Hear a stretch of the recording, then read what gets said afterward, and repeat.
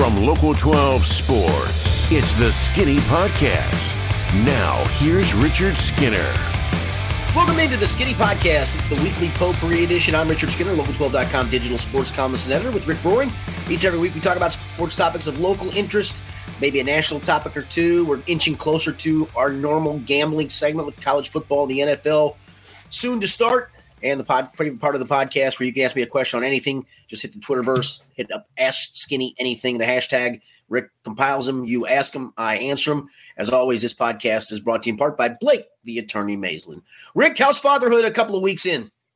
Yeah, well, I was a little too confident last week. A few people let me know. They're like, just wait, it's coming. And sure enough, week 2 is a little bit more difficult. So if my brain seems more mushy than usual, forgive me.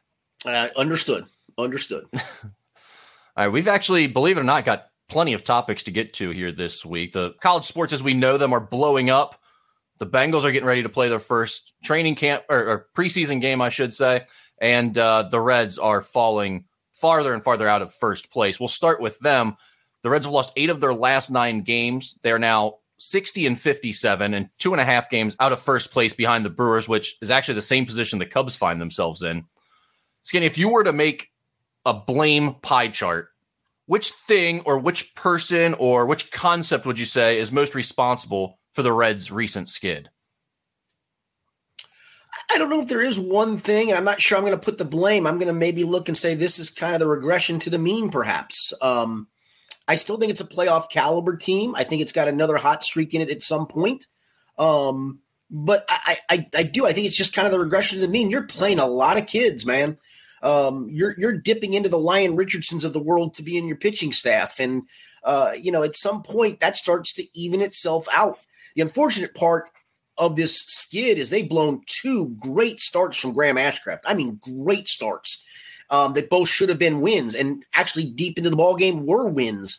And that's the disappointing. Turn those 2 games around, Rick, and you're half game out of first place, right? I mean, so that as much as everybody's wringing their hands at the moment, you're still right there on the doorstep, still right there on the cusp.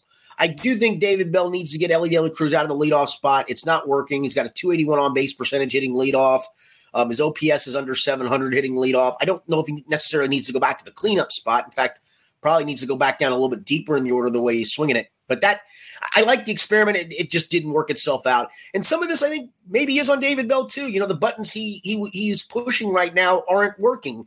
And that's maybe not fair, but I do think we gave him some credit for pushing the right buttons when they were winning, and I think he's pushing some wrong buttons now that they're losing. And one other thing, too, is I think they miss Jake Fraley more than I would have ever told you they miss Jake Fraley. I think they miss his bat in the middle of the lineup. Yeah, and that's when you start looking at who to blame or where to place the blame, I've seen people say, well, everyone wants to point to the pitching, but really, when you look at the numbers and the difference between the All-Star break, let's say, and since the All-Star break when they've struggled, the numbers look okay for the pitching, look about the same. And hitting, they seem to take more of a dip, which is fine. But to your point, I think that you can miss the forest through the trees a little bit there because, like you just laid out, they've had a few games where the pitching has just given it away at the end. And they've also had a few games where the pitching has given them no chance from the start because Lyon Richardson gives up 4 runs in the top of the first, or they give up 25 runs in back-to-back games against the Cubs.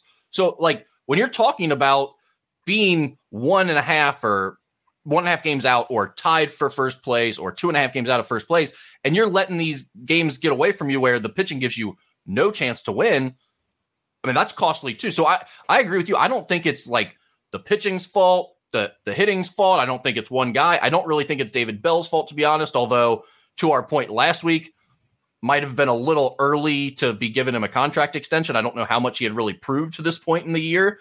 But yeah, to me, this is all about a regression to the mean. This is why I've said all season, this team is not built to win a World Series. You shouldn't start trading away the farm to try to get one more pitcher to go make a run. It's just not that type of team. It's great what they've done, and I hope they manage to scrap their way back into this thing and continue to fight and claw to make the playoffs. But you're ahead of schedule. That's all this is. And it's been a really fun ride. Let's just hope they can kind of right the ship. I mean, you've got a guy like Andrew Abbott who is already over the most innings he's ever pitched in a season. There were natural things that were going to happen this year that was going to make it tough to sustain this level of success. Yeah, and obviously some of the reasons why, maybe the Reds were reticent to bring up Ellie have shown themselves a little bit, although he still does some ridiculous things on a daily basis, whether it be in the field or on the bases when he's on the bases. But again, I go back to, the putting him in the leadoff spot was the right idea at the time. It has clearly not worked. And at this point, I think you got to change it around again. And I'll be honest, I mentioned the missing of Jake Fraley. Who else has been out during this whole little skid has been Jonathan India. I know people want to push him to the wayside, but I think he gives his team a lot in a lot of different ways. I agree. And again, this is not I don't want to go too far down the Jonathan India hole because I understand the reason people think he'd make sense to trade. And I think that too. I think there's a good possibility over the next year or two, they will trade Jonathan India at some point. But this year, it didn't make sense to do that just yet. And I think you're seeing that right now. Some of these young guys may not be everything that we thought they were after watching them tear the world apart for 2 weeks. It may take some time. And Jonathan India, maybe his leadership and consistency there was important, even though his numbers weren't great and his defense lacks a lot to be desired. So, I think all of these struggles recently have brought to light a lot of the things that we've been talking about throughout the year. I'm interested to see how the next few weeks go, Skinny, because this thing, it feels like it's kind of teetering right now. Over the next maybe 2 to 3 weeks is going to decide, is this team going to stay in and battle it out for that National League Central title, or are they going to fade fast down the stretch here?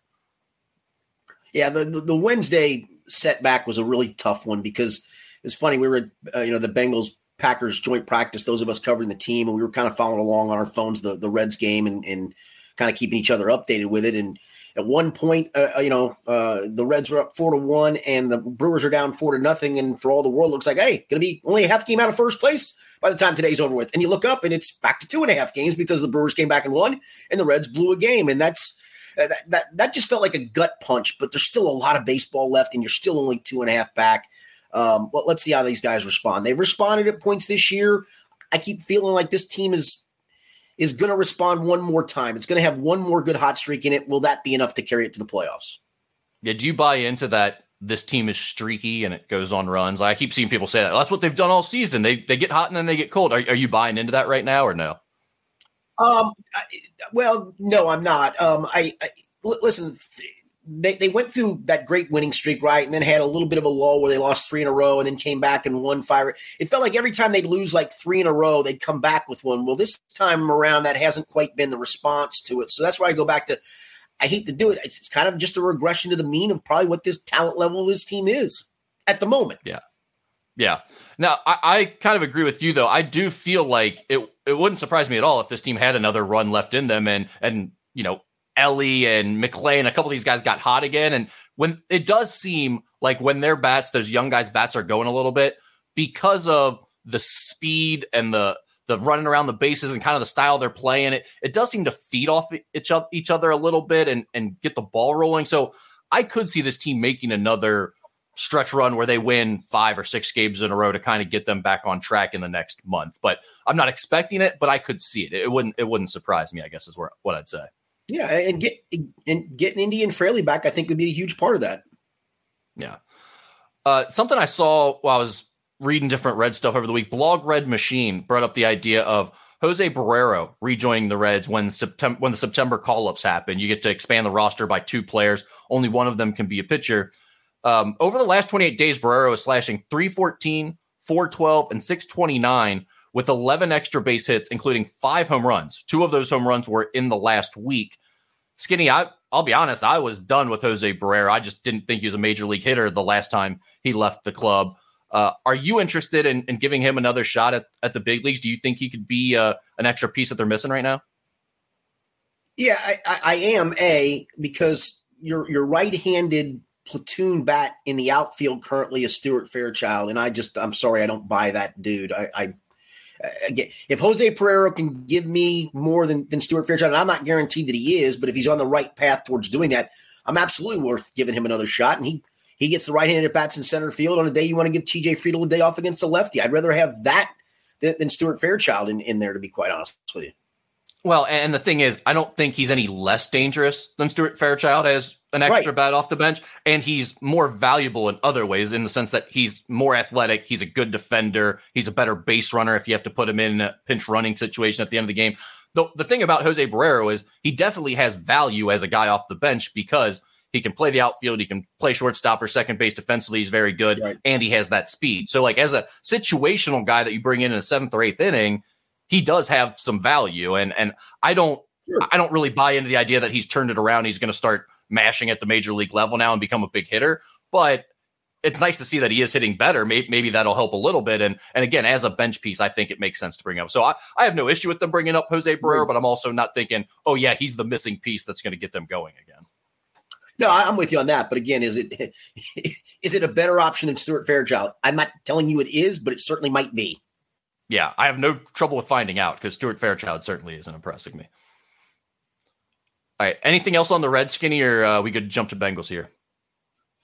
Let's jump to Bengals. All right.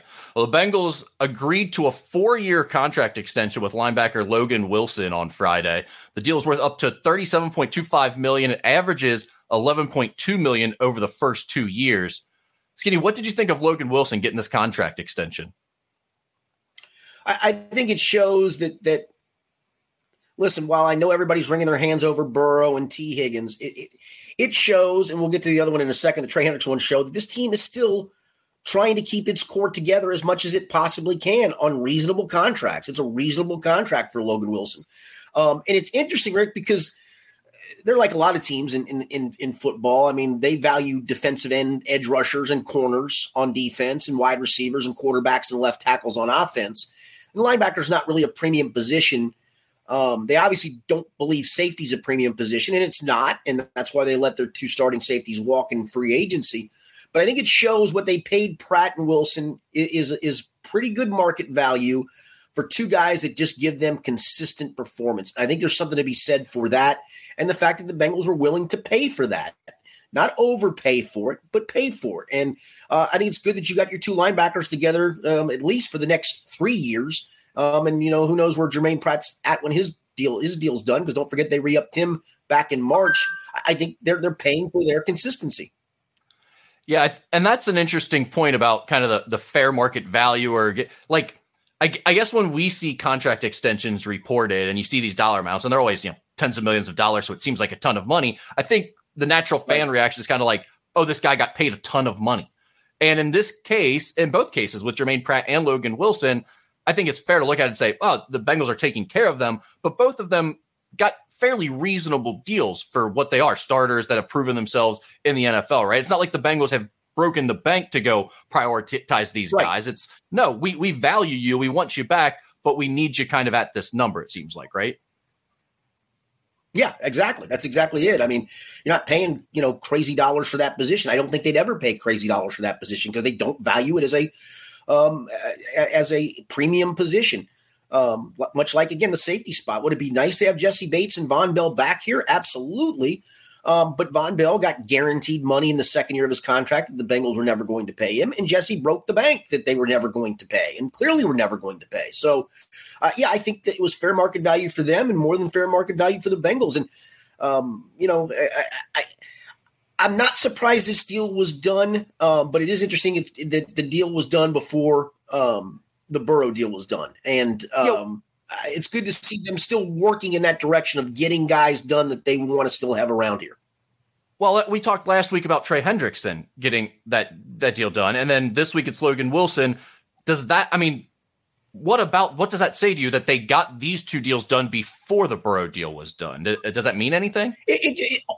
No, it doesn't. It just tells me again that I think the whole structure of the Burrow deal is very complicated, more complicated than I thought it was going to be. I do wonder if the Higgins deal is tied to Burrow, and that's where the complication comes in. I'm also leaning towards maybe they don't re-sign T. Higgins when all is said and done, that they go the same route they went with Jesse Bates of, you keep trying to work towards a deal, but if that side isn't willing to go to your dollar side or whatever, you franchise tag him next year and let the chips fall where they may. I know that stinks. At the end of the day, Jesse Bates admitted the last year of his contract before being franchise tagged for half a season he moped about it and then turned it around, had a great second half, had a great postseason in through the Super Bowl. Then franchise tagged. He didn't like it. He sat out, which is his prerogative up until the point where he realized he couldn't sit out any longer, signed the tag, played, and got paid. And that may be the route, unfortunately, that we're going to go with T. Higgins. He has the same agent that Jesse Bates has, so it's not going to be an easy negotiation. And that's where I do wonder, are those tied a little bit together to where Burrow is saying, I'll give this if we can get him, or maybe it's simply – they just can't come to any kind of close deal with T. Higgins, and they're going to eventually have to move on from that and just focus on getting Burrow done. What a difference it makes to be a team that's capable of competing for a Super Bowl year after year. Because if normally had we been talking about these contract situations like the Jesse Bates thing or the T. Higgins thing, where the Bengals are going to play chicken with one of their top players and be like, yeah, we're not going to extend you ahead of time. You're going to have to wait. We're going to franchise tag you and all that. Well, eventually that player is just going to say, screw you, this team isn't worth that. I'm just not playing. I am sitting out. But when you have a chance to compete for the Super Bowl and everyone looks at you like, that's a chance to play with Joe Burrow, that's a place I'd like to be. Well, then you look kind of like an idiot and a bad egg if you're sitting out. So it's like these guys are like, well, yeah, I'm not going to miss the chance on potentially playing in the playoffs and making a run to the Super Bowl. And so it gives you a lot more flexibility when you're negotiating with these types of deals, I think. Yeah, I will say it's going to be interesting next week because T's not going to play in the preseason game. Most of the starters won't. I think Nick Scott and Dax Hill probably will be the only starters that play on Friday in the preseason opener. But it was interesting to me that he sat out the team portion of the practice with the Packers on Wednesday. I don't want to read anything into it right now because he's been one of the stars of camp, and he's done everything right, and he's shown up. He's played hard. There was one day that he sat out where, again, I kind of question it, but some of these guys do get vet days every once in a while. But it just was odd yesterday that was supposed to be kind of the dress rehearsal for the ones. This was kind of their preseason game, if you will, in a much more controlled environment. There was no tackling or anything, but it was against another team going full speed, and potential injuries could have occurred. I do wonder if that was his agent saying, don't do it, man. And I wonder where that's going to go. And again, maybe I'm speaking this out of turn and maybe I'm reading too much into that, but it just was odd to me. Yeah, interesting. We'll keep following that as we go along with not only this year, but into next offseason at camp. That's going to be a constant storyline if he doesn't get extended. But I don't know what the right answer is there because it's hard to know exactly where they'll fall money-wise, especially without the Burrow deal being done. Yeah, and I don't know if there is one, Rick, and I think it's just the harsh reality of the business of the NFL. It's just, you have your number, they have their number. They think he's worth wide receiver one money. You probably don't, especially when you're going to have to extend your wide receiver one in another year, and you're going to extend him big money. I know this is going to come off as people thinking the Bengals are cheap. They're not. I think, again, there's what they feel the market value is. And if you're out of the market value and you think you can go get it somewhere else, go get it. But if you're the Bengals also, like they did with Jesse Bates, we still have the option to franchise tag you, my man, and we're going to do it. And I just wonder if that's the route we're going. It may be way too early for that. Hell, maybe his agent told him, sit out that practice because I'm damn close to getting a deal done, and let's not mess that up, right? I mean, that's always possible. Yeah. Well, I mean, go back and look at all the roster turnover and the amount of times we talk about Tom Brady not having any receivers to throw to for the Patriots. Go look at even Kansas City over the last couple of years, how they've started to lose some of those star players off of that group that they put together. You can't pay everybody at a certain point. If you have this type of success, that's right, it gets tough. And I think everyone understands that, but that's where we're getting to with this T. Higgins, and obviously Joe Burrow will get his money, but a couple of these other guys, you have to start splitting hairs and figuring out who's not going to make the cut. You mentioned the Bengals Packers preseason game on Friday night. That's the opener. If you're a fan who's going to be tuning into this thing, you said not a lot of starters will probably be playing. What is going to be worth watching here? Yeah, I've got a column up on local12.com, actually kind of 5 storylines and things to watch. I think, and I'll just go in descending order of how I rank them. One is the offensive linemen who will play. They'll be the backups, and they did not have a very good day against the Packers on Wednesday. And it's interesting to see how they mix and match that group. Deontay Smith played all over the line. Hakeem Adeniji played all over the line. Max Sharping has taken some reps at center in camp. They got an undrafted rookie free agent guard, Jackson Kirkland, who played with the twos and has played with the twos throughout camp. So I'll be interested to see how those guys perform because, as Brian Callahan, we talked to him after the practice yesterday, said, we're trying to mix and match a bunch of different guys at some of these positions to see what we've got at the back end of that group. And so it's an important game for that group of guys to show something. Jackson Carman didn't have a great Wednesday practice, and he's certainly trying to become the swing tackle. So I think it's important for those guys. Number 4, do these corners continue to flash? The backup corners, because they've shown that this might be a really deep corner group, which is a good thing to have because you need as many corners as possible. Will they carry that from camp into games? Number 3 was, how do the rookies perform? I think the one I'm most interested in, I'm sure everybody's more interested in Miles Murphy than most, but I'm really interested in Chase Brown to see, what does he do when somebody's trying to tackle him? We've seen him have good bursts, and Frank Pollock, who's the run game coordinator, was effusive in his praise of him when we talked to him on Sunday. And Brian Callahan yesterday talked about how he's been a willing blitz or a willing pass protector and shown some ability in that regard. Let's see what he does when it's real. Let's see when does he show that burst through the line and run through contact, or does he get knocked down and not break tackles? Does not show that burst. So I'm really interested to see him as much as anybody else. Number 2 on my list was certainly the backup quarterback battle. That's the one for me. Of neither one of those guys were very good on Wednesday. Both of them had the same amount of reps basically with the first team. They kept rotating through. Kind of interested to see who gets the nod first on Friday. I don't think it means anything, but these guys are going to be playing with backups and not the ones either. And they were not very good with the ones, and they were even less good with the backups. And it's big to see one of those guys emerge, be it Trevor Siemian or Jake Browning.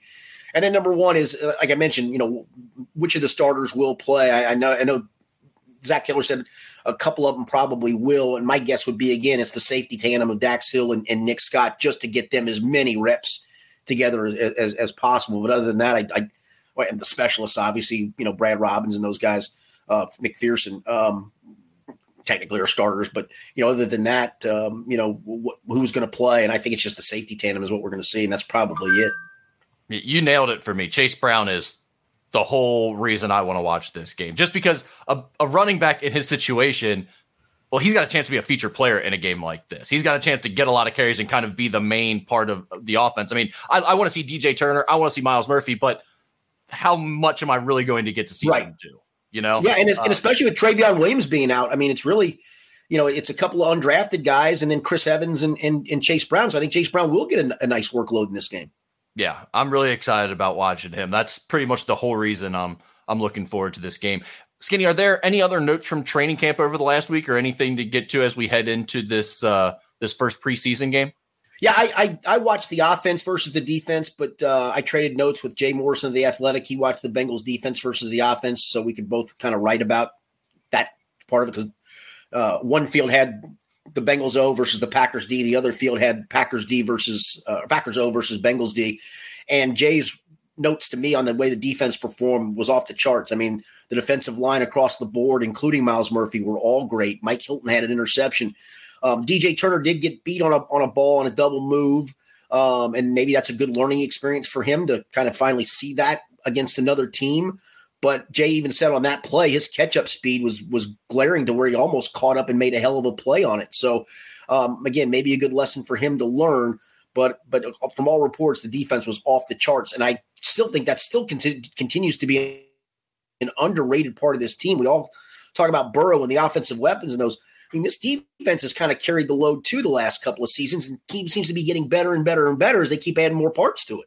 Well, especially when you think about all the takeaways in the playoffs. I mean, the amount of turnovers they've caused in the postseason the last 2 years, they have been what's carried this team in a lot of ways. I just thought this year with all the turnover, it was going to be tough to expect that same type of performance out of them. But the early reports from training camp definitely have me excited about that side of the ball. Lou Anarumo has done a fantastic job the last several years, and I'm excited to see what he has in store for this year. Yeah, and especially, I mean, it's a group that we've talked about the corners, and Chidobe Awuzie is slowly working his way back. He has not taken part in a practice yet, although he's taking part of position drills. He shadowed receivers the other day, just kind of trying to do defensive back stuff. So I think he's probably closer to being ready than he's close to being ready, not closer, but close to being ready. I don't think there's any doubt, unless he has a setback, that he won't be able to play in the opener. So that's a good sign too, because like I said, that cornerback depth is flash, and your best corner, by the way, is sitting out. And I say that, and Cam Taylor-Britt's had a great camp, and we forget about, he's only got, a half a season's worth of starts under his belt. How much better can he get? He's had a great camp too. So that defense, that was good to see. And I know it wasn't against the Aaron Rodgers Packers. It was against the Jordan Love Packers, but still it was against another team and you dominated them. Speaking of that, what was the takeaway thoughts? I know you didn't watch him, but what was the takeaway thoughts on Jordan Love? I was looking through the notes. It seemed like there was a bunch of checkdowns when he did. I did watch him. I got a chance to watch him. They came together for a 2-minute drill. Each side had, I think, 2 sessions apiece of 2-minute drill. Quite frankly, he did not look very good in the 2-minute drill. So missed on a deep ball where I think it was Romeo Doubs got behind a corner and he overthrew him just a hair where he had to lay out and couldn't catch it. But it didn't look great. But again, I didn't get a chance to watch a whole lot of it. So. All right. Now to the silliness of the NFL world. The NFL Network has been revealing the top 100 players of 2023 as voted on by the players themselves for a few weeks.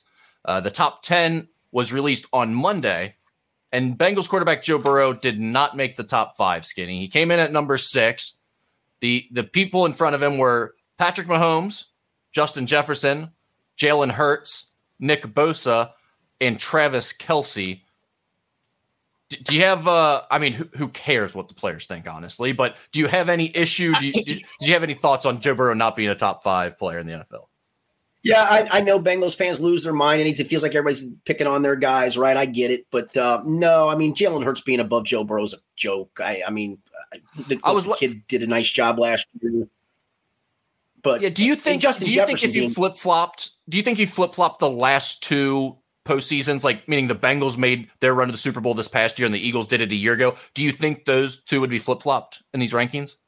Probably. Yeah, probably. It's like a recency bias. Listen, Jalen Hurts is a perfect fit for that scheme and what they do offensively, and he proved that last year. So kudos to him. But the funny part is, if you're ranking quarterbacks, just ranking them themselves, he isn't even in the top 3, and yet he's third on the top 100 of all players. That's the whole thing. Listen, Jamar Chase was 39th on this list. Is Justin Jefferson at 2 that big of a gap difference between him and Jamar Chase? Really? No. Now the gap between the top 5 players in the NFL and the top 40 players in the NFL probably isn't nearly as big as we make it out to be when we talk about lists like right. You're probably splitting hairs on all those top 40 to 50 guys, maybe even more than that. But yeah, the idea that he would be that low. But again, the Burrow thing, who cares that you're 6th and not 4th or 5th or 3rd or whatever? But again, it's like you said, the Jalen Hurts thing.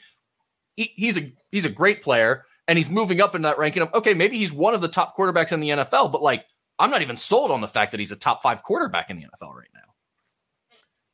Yeah, and I think to your point of the recency bias, from what I know, obviously this was a player's vote. And I think they got to vote for 20 players each. A, how many of these guys really took it seriously? And B, those that were doing the voting were looking and thinking, all right, this guy, I know him. Oh, yeah, the quarterback of the Eagles. They were just in the Super Bowl. Hurts. And that's how that stuff happens, right? And so suddenly you're just doing names off the top of your head as a player, and somehow you put Hurts down, and you're like, oh, yeah, I forgot Burrow's. Yeah, I put Burrow here. Did they take it that seriously?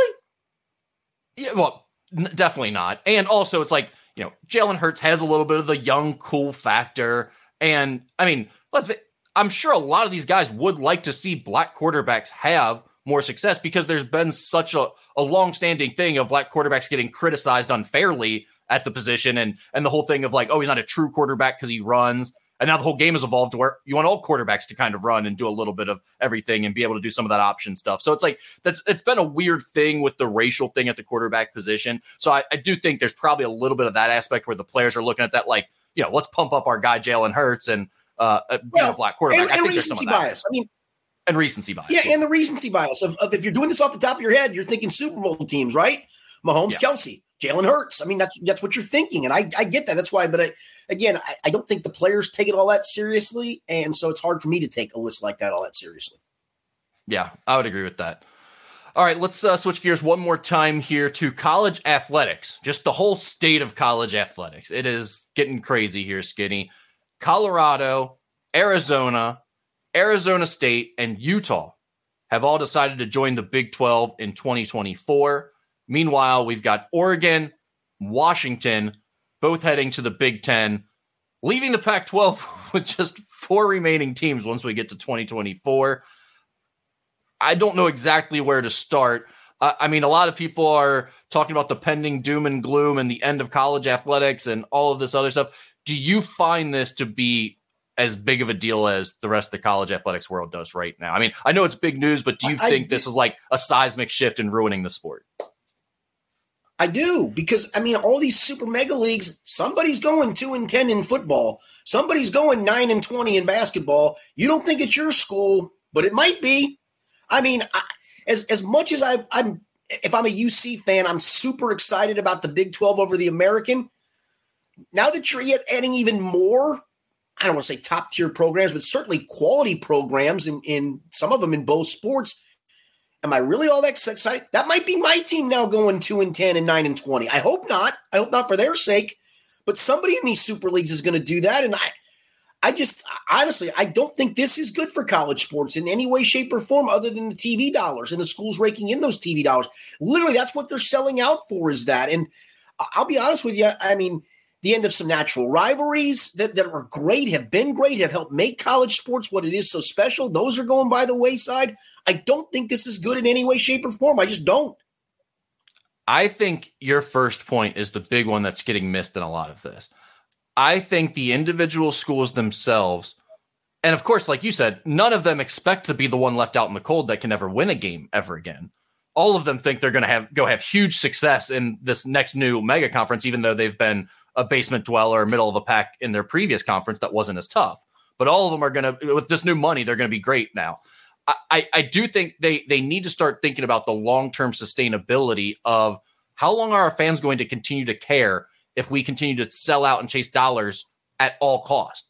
Meaning, we don't care any longer about the previous rivals we had, which I don't think that's as big of a deal as other fans seem to think. I think they get over the rivalry thing. They form new rivalries. You can still play non-conference games potentially against those old rivals and things like that. So I think that is easily solved and people would get over that aspect of it. But the point you brought up, that first one about there's going to be a lot of teams that just never win again or have 15 years straight where you don't hear from them. What's going to happen to those fan bases when they realize that, we never really had a chance to win in our old conference, but it was a lot more fun to go 6-5 and have the illusion, or 7-4 and have the illusion of potentially being in the playoff or making a run or competing for our conference. Now, when we're under 500 every single year and there's not even the illusion of us competing anymore, how much longer are the fans going to continue to care and buy tickets and subscribe to all these streaming platforms and everything else? I do think there is some long-term sustainability issues that they're not worried enough about. I know they're factoring in those things. They're smarter than me. They know way more about it, but I don't think they're thinking about that enough. I'm going to use my alma mater, Kentucky, in football. It's been a fun run here of late. It's been frustrating because it feels like they've been this close to getting over the hump, but it's been a fun run here of late. You now are in a division in the SEC. Now, Tennessee's gotten better, but you've gotten on par with Tennessee. You've gotten on par with Florida. Georgia certainly has been the top one that you can't get over the hump of, but you've now proven to be a player in the SEC East each and every year. Now you're going to keep adding more teams to it, and it's going to – I mean, honestly, Oklahoma and Texas, from a football perspective, have far more tradition than Kentucky could ever think about having. So there's 2 teams that are going to knock my program down a couple of rungs. And I know you can argue, well, maybe you can keep up, maybe, but I sure don't know about that. And I'm thinking about the Big 12 and the Big 10. I mean, Northwestern is down a ton all of a sudden because of the Pat Fitzgerald situation and whatnot. And now that you're adding all these other programs, are they ever going to get out from the cellar? How about Rutgers? How's that going to work for them? I just don't know to that point if it's going to be good. It's good in the short term because the dollars all look great and it's all well and good. You're chasing the TV money. But you're right. When push comes to shove, if your fan base starts giving up on you and they stop buying tickets and buying your merchandise and donating their dollars to your school, well, then where are we going to be then? Yeah, and that's the real issue that I think doesn't get talked about enough and that you need to be more concerned about? Because everyone goes to like the travel and the rivalries and this stuff. But like, let's face it, we're not paying, the fans aren't paying the money for the travel. That doesn't really bother us. We act like it does, but we're not having to deal with that travel. We're not having to pay the money for it. We'll let those athletes run themselves ragged across the country, making all these flights to play each other. That will not really affect fans paying money for the product. But this will if their teams just don't compete. And also the other thing that's probably a bigger issue for college athletics than realignment right now is the NIL thing. I mean, just no guardrails being in place for that and no real vision for how that's going to continue to evolve. That is creating serious problems in the sport right now, and it's making it less fun for fans, I think. The combination of those two things, the realignment with the potential for your team to just really struggle and never seriously compete again, and the NIL stuff with guys just changing teams every year and looking like they're doing it to the highest bidder. Maybe that's always been the case. Maybe that's always been the reason they've been changing teams or going to their first team in the when they were getting recruited in the first place. But it's become obvious, and it looks that way to fans now, and they do not like that. So yeah. I think those are the two. I'm one, when you talk about conference realignment, my eyes start to glaze over. I just don't care. It's like, wake me up when it's over. Tell me who's in what conference, and we'll go play games, because I just like the games. I enjoy it. I won't stop watching because they're in a new conference. But I do think there are some real concerns long term. Yeah, I'll be honest with you. I mean, it's great that Xavier doesn't have football. I mean, because the Big East is a sustainable basketball conference that you're a quality member of, and I don't see that changing anytime soon. I guess it could and it may, but it almost, again, if I'm in some of these other, I mean, right now as a UC fan, do you feel really good about the Big 12? Do you? Well, I was wondering about that because UC is probably, I shouldn't say that the local team impacted the most, because you just laid out a pretty good case for Kentucky being pretty impacted by the teams coming into their new conference. But if you're UC, this is all new to you, right? You were just begging to get out of the AAC. It's so great. You're in the Big 12. You're back to the big time. Before you even get there, Oklahoma and Texas are already leaving.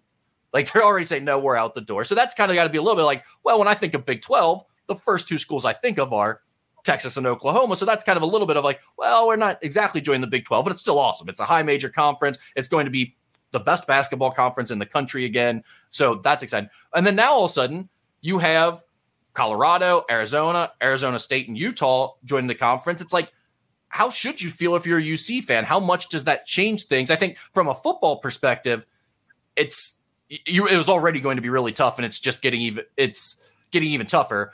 From a basketball perspective, Arizona and Arizona State are both real players. So, I mean, that just makes that conference even better. I think that probably excites UC fans that the conference is going to be so good. And Utah has been in the past. Yeah, they've got tradition. And they have a fan base, so they could be a little bit of a sleeping giant. Although I don't know with the recruiting and NIL stuff, I don't know how that's all going to work out for them either. Well, yeah, it's up in the air for everyone, even these schools that have some tradition with them. But yeah, just how would you feel if you're a UC fan right now with all of this changing? Does it take away from some of the excitement of joining the Big 12, or do you look at it as like, well, hey, without Texas and Oklahoma, it's a little more wide open in football at the top? How do you view that? I view it as very difficult, and it's gotten even more difficult with what you've added. And obviously if this thing works out, this Dion experiment works out, does Colorado become a major player at some point, right? I mean, I don't buy Colorado a whole lot tougher. I don't buy Colorado ever working out, because either Dion flames out and it just doesn't work, or Dion kills it and within 2 or 3 years he's gone. I mean, he's not staying at Colorado, right? And they're just back to being probably crap. not. Yeah, maybe. I just can't. But if he does really well, I can't imagine being there more than 2 or 3 years.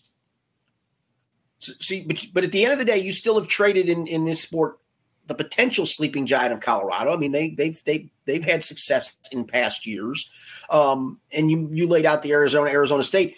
So you've traded East Carolina, Tulane, and give me another crap school from that league. You've traded them for these guys. From a competition standpoint, that's a hell of a trade up. Well, but I will say from a fan's perspective, it is so much more fun, so much more enjoyable to turn on your TV twice throughout the week during college basketball season and see 2 high major schools that you recognize, like Arizona State and – in theory.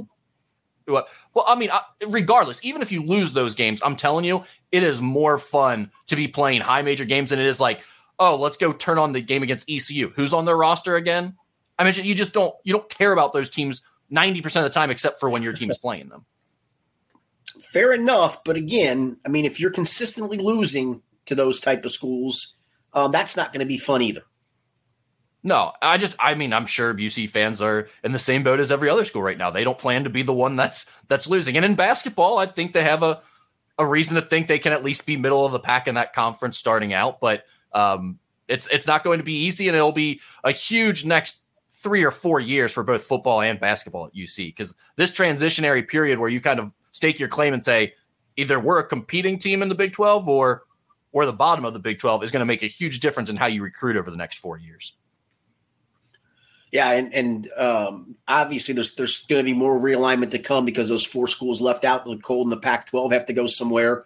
Some of these ACC schools, despite the land of grant rights deal, kind of keeping them landlocked, they seem like some of them don't care and they're ready to jump to the SEC, even to the Big Ten. What happens to Notre Dame? I mean, we're not done yet with all this. I think when all is said and done, we still are going to wind up with 4 mega conferences, but man, mega is not always best. It's just not. What do you think Washington State is thinking right now? Up in Pullman, Washington, nothing's around them. No one wants to go there. No one wants to be there. They don't have any fans. Like, what are they thinking in this 4-group conference that they have right now in the Pac-12? Like, no one's going to ask them to join their conference.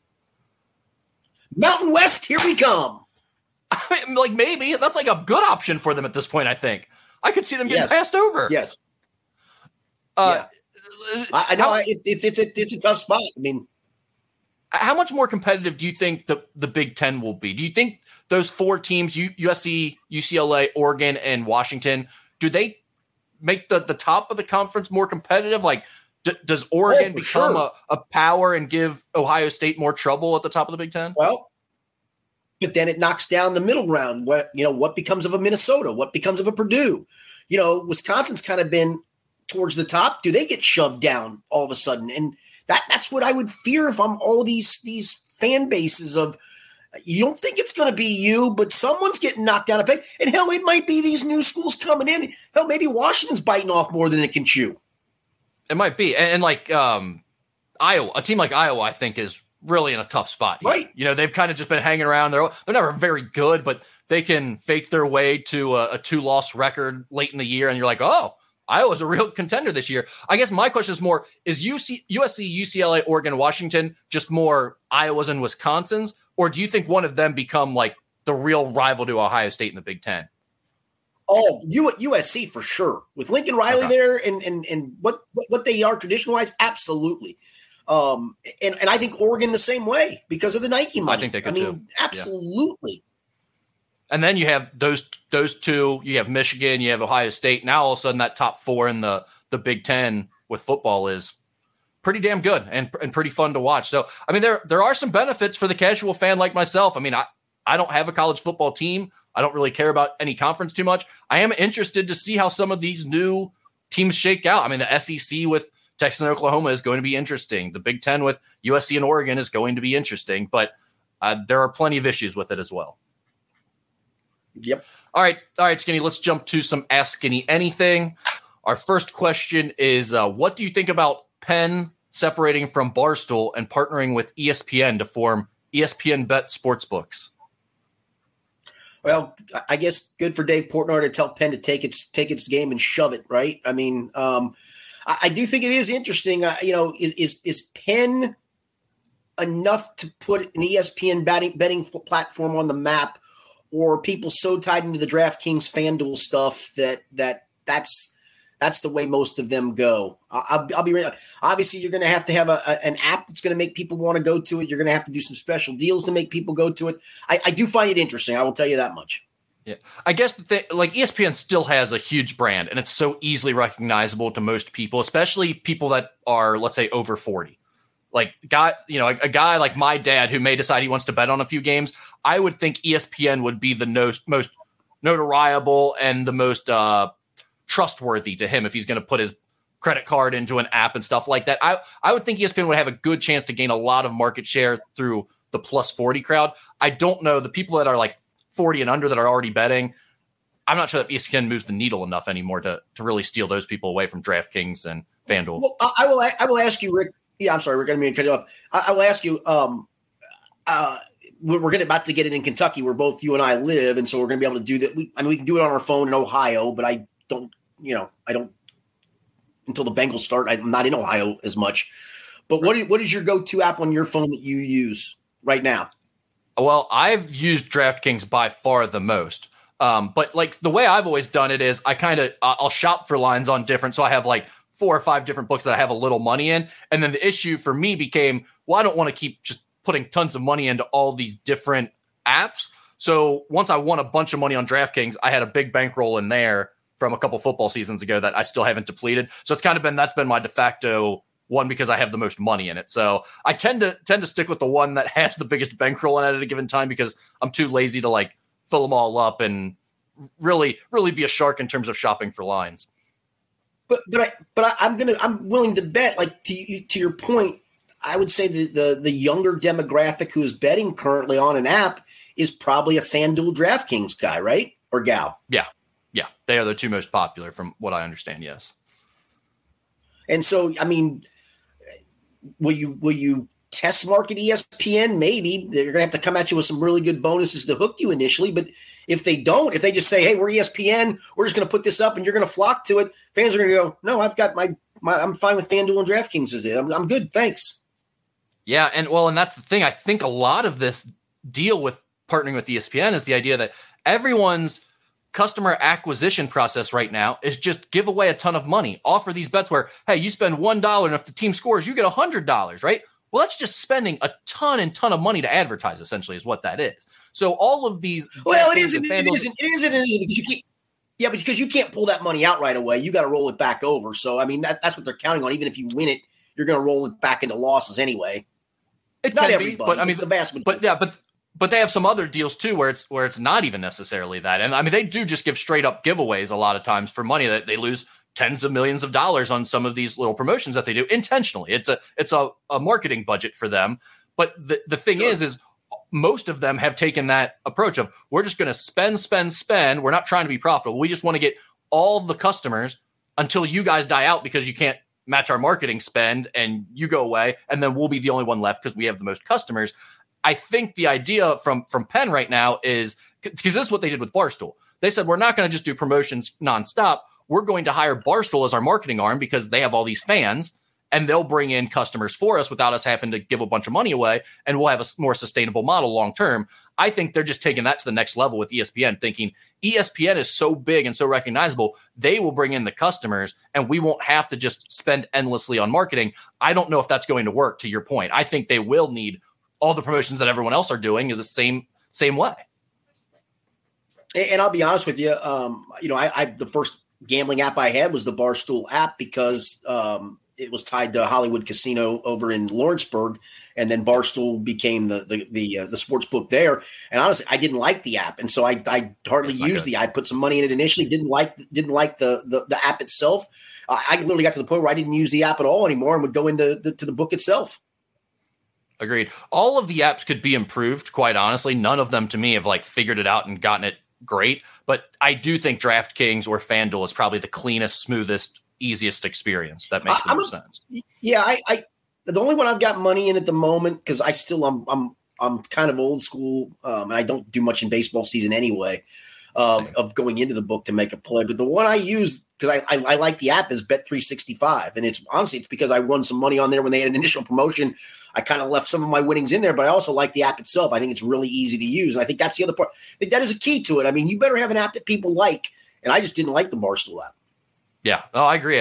Same way with me on Barstool. I really didn't use it hardly at all simply because the app just wasn't nearly as good as the other two that I use more frequently. But I have not tried Bet365, so I think I will do that this upcoming football season when they offer their promos. No free ads, Bet365, but if you want to jump in here, we've got some ad space available for you. We down here at the bottom. Yeah. Skinny, what's the most iconic magazine cover you can remember? I'll be honest, and maybe it hits home, the Sports Illustrated Kentucky Shame. Oh, yeah. When they went on probation. Yeah, that's a tough one for UK fans. Yeah. I could picture that right now as soon as you say that. That's a good one. I kept some. I kept a handful. I probably got 40 Sports Illustrateds I kept over the years. Obviously, the swimsuit editions I kept over the years. I guess I could label some of those as iconic. But yeah, that's the one for me. I'm sure I'm missing somebody's obvious answer to that, but that was a pretty iconic one for me. Yeah, obviously people send these questions in, so I get a chance to read them as I'm compiling them before the show. You don't get to see them or think of these at all. And as soon as I read this one, I thought of a couple for me, like my childhood or teenage years, whatever, but I didn't. I had the same thought you did of like, I feel like I'm probably missing some obvious ones that people would be like screaming in their cars at us as they're listening to this. They never came to me. The two that I did think of, though, that I always remember right away were, Chad Johnson actually had two of them for me. Chad Johnson had the Sports Illustrated one where it said trick or treat, and he had the gold mohawk, and he had the Bengals I remember arm. that one. Like the whole arm was a Bengal sleeve. That, for whatever reason, just always stood out to me. And the other one he had was the ESPN issue where he was butt naked, and he just had his book covering like his junk, and said like the Chad Johnson way, whatever the book was. Yeah, that wasn't the body issue, right? No, it wasn't the body issue. It was literally an issue about like he was the cover story, and he had just come out with a book, and it said like the Chad Johnson way or something like that. And he's butt naked with just a book covering his private parts. The other one that I thought of, the other guy that was one of my guys growing up, and I just loved, but this was a tough moment in my opinion for his career, was the Ricky Williams ESPN in the wedding dress at the altar with Mike Ditka after he traded his entire draft to get him. Yes. Yeah, I remember that. That was a weird. It's like, why would this rookie coming out of college, who's already kind of known as a little bit of a weirdo, agree? Like, why would his agent agree to let him do this photo shoot where he's like cross-dressing, and it's just a weird thing. And the more you got to know of Ricky Williams, that's kind of on brand for his a little bit weirdness, correct? It turned out, I'm guessing he just did it without even telling the agent or something, because I think he kind of just did whatever he wanted. Exactly, maybe. Yeah. I don't know where to go with this one. What are your guys' thoughts on men wearing team-branded polos? Team-branded polos? Yeah, so I assume this is just like the average dad wearing like the Reds or UK on a I got my high school rivals. I got my high school rivals shirt on there. That's it. I've got exactly that. But what would you wear that if that was? I mean, you probably wouldn't because you cover them journalistically. But like, do you think it's weird when adults wear a shirt like that with their team on it? No. That look doesn't bother me. I know what you're saying. Yeah, because I've seen some people at camp with the nice Bengals Block B logo on it. Those look sharp to me. I guess that doesnthat doesn't bother me. I at the Reds game the other night, see a bunch of people with Reds polos on. That doesn't bother me like it bothers me that they're wearing jerseys, I guess. Maybe is that hypocritical or no? No, because I think it's weirder to be like a grown man and just wearing someone else, like a 28-year-old's jersey or a 24-year-old's jersey. To me, like it's weird to be like, I'm 36 now, I'm going to go wear this 24-year-old guy's jersey, and I don't know. To me, that it's fine. I don't care if people do it, but I just personally think it's a little strange for me to do. The polo thing I don't think is weird, but personally, I don't think I would ever wear a professional team's. It's different from like the college team makes more sense to me than I would wear an NKU polo around, I think. I don't think I would ever wear a Reds or a Bengals polo around. And maybe that's just because of the colors of them. I don't know. Yeah, I mean, obviously I wear a lot of either golf shirts, polo shirts, whatever you want to call them, and 3/4 zips for teams I coach. So I've got a lot of logoed stuff for that. But I've got an NKU logoed golf shirt that my daughter got me back when she was playing. So when she was playing in matches, I'd wear that in support of her. I've got a couple of Kentucky branded. I got a pullover and a polo both with that on it. So yeah, I don't have a problem with that. I'll be honest with you. Kentucky has tons of good like dressier clothes, polos, Hawaiian shirts. Like Kentucky fans always wear tons of like dressy apparel stuff when they go out, for lack of a better term. And that never bothers me. I don't think guys look weird in that. A friend of mine who used to be one of UC's equipment managers got me some UC garbs. I got two really nice UC polos. I don't wear them all the time, but those are nice branded polos. So yeah, I don't have a problem with that. Yeah, you got to get a BSN Sportswear and get your Big 12 patch and your Jordan patch stitched onto that now. That's how they're doing it. What does it? Does Skinny have any funny autocorrect incidents?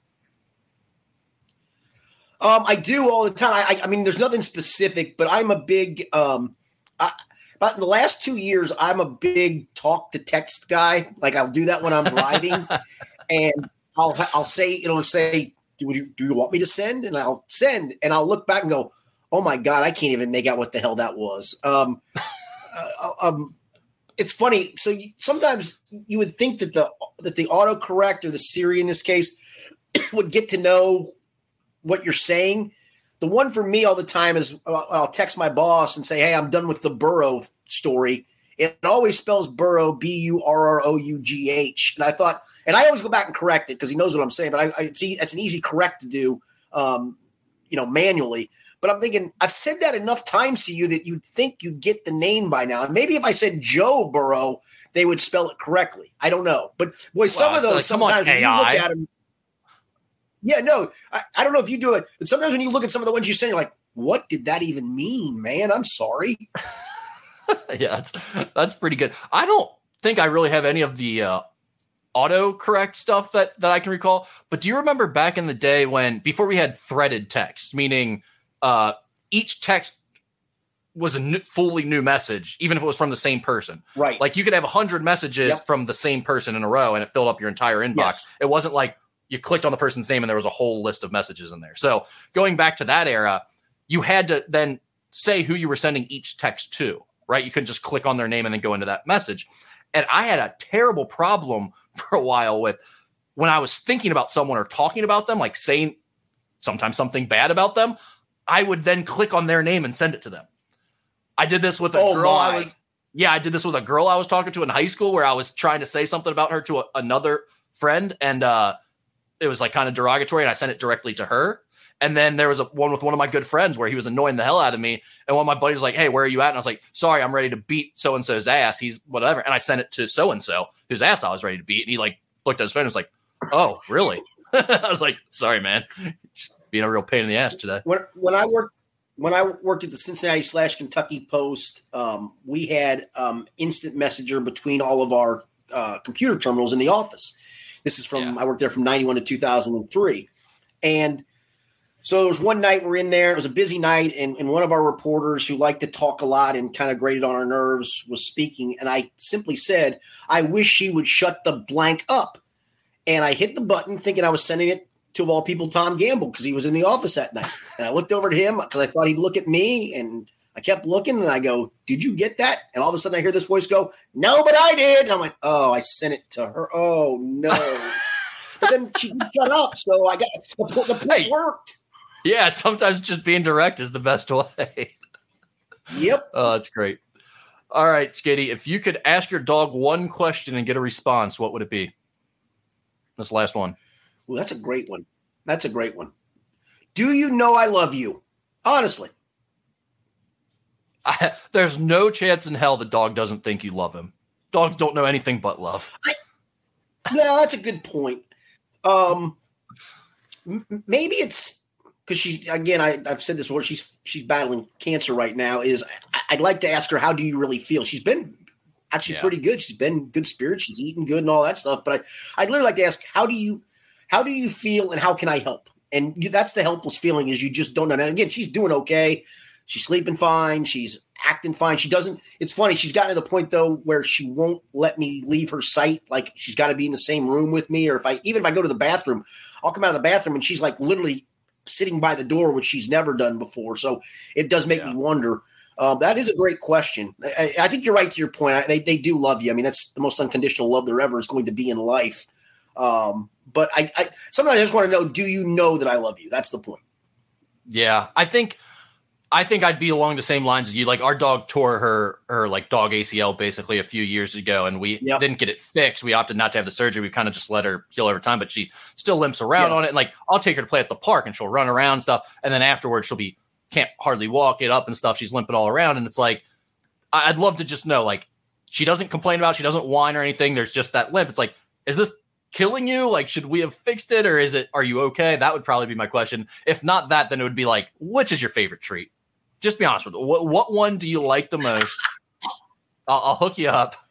Oh, I know for ours, it's the little tiny milk bones, man. It's like crack cocaine for her, man. She knows if she like even gets her top knot done, she's literally sniffing at the thing, going, "I get one of these. I know I get one of these. Yeah, okay, you get one of these." Yeah, she's to the point where if you just rub the box a little bit, make just a little bit of a sound, she comes running in to see. That's how ours is. It's like she hears cardboard being touched, she's coming into the kitchen. It's that, and at night when I make myself a cocktail and get ice from the ice machine, she loves crushed ice. So she knows the second I get up and literally get the cup out, she's standing there waiting for the ice machine to go, knowing here comes a few pieces of little crushed ice for her. They're the best. That's all I got. All right, good stuff. Thanks for the questions as always. We will be back next week. Bengals will have a preseason game under their belt, looking towards preseason game number 2. Hopefully the Reds get back on track, and we're inching closer to the start of college football. For Rick Broering, I'm Richard Skinner. It's been the Skinny Podcast, the weekly poker edition, presented by Blake the Attorney Mason.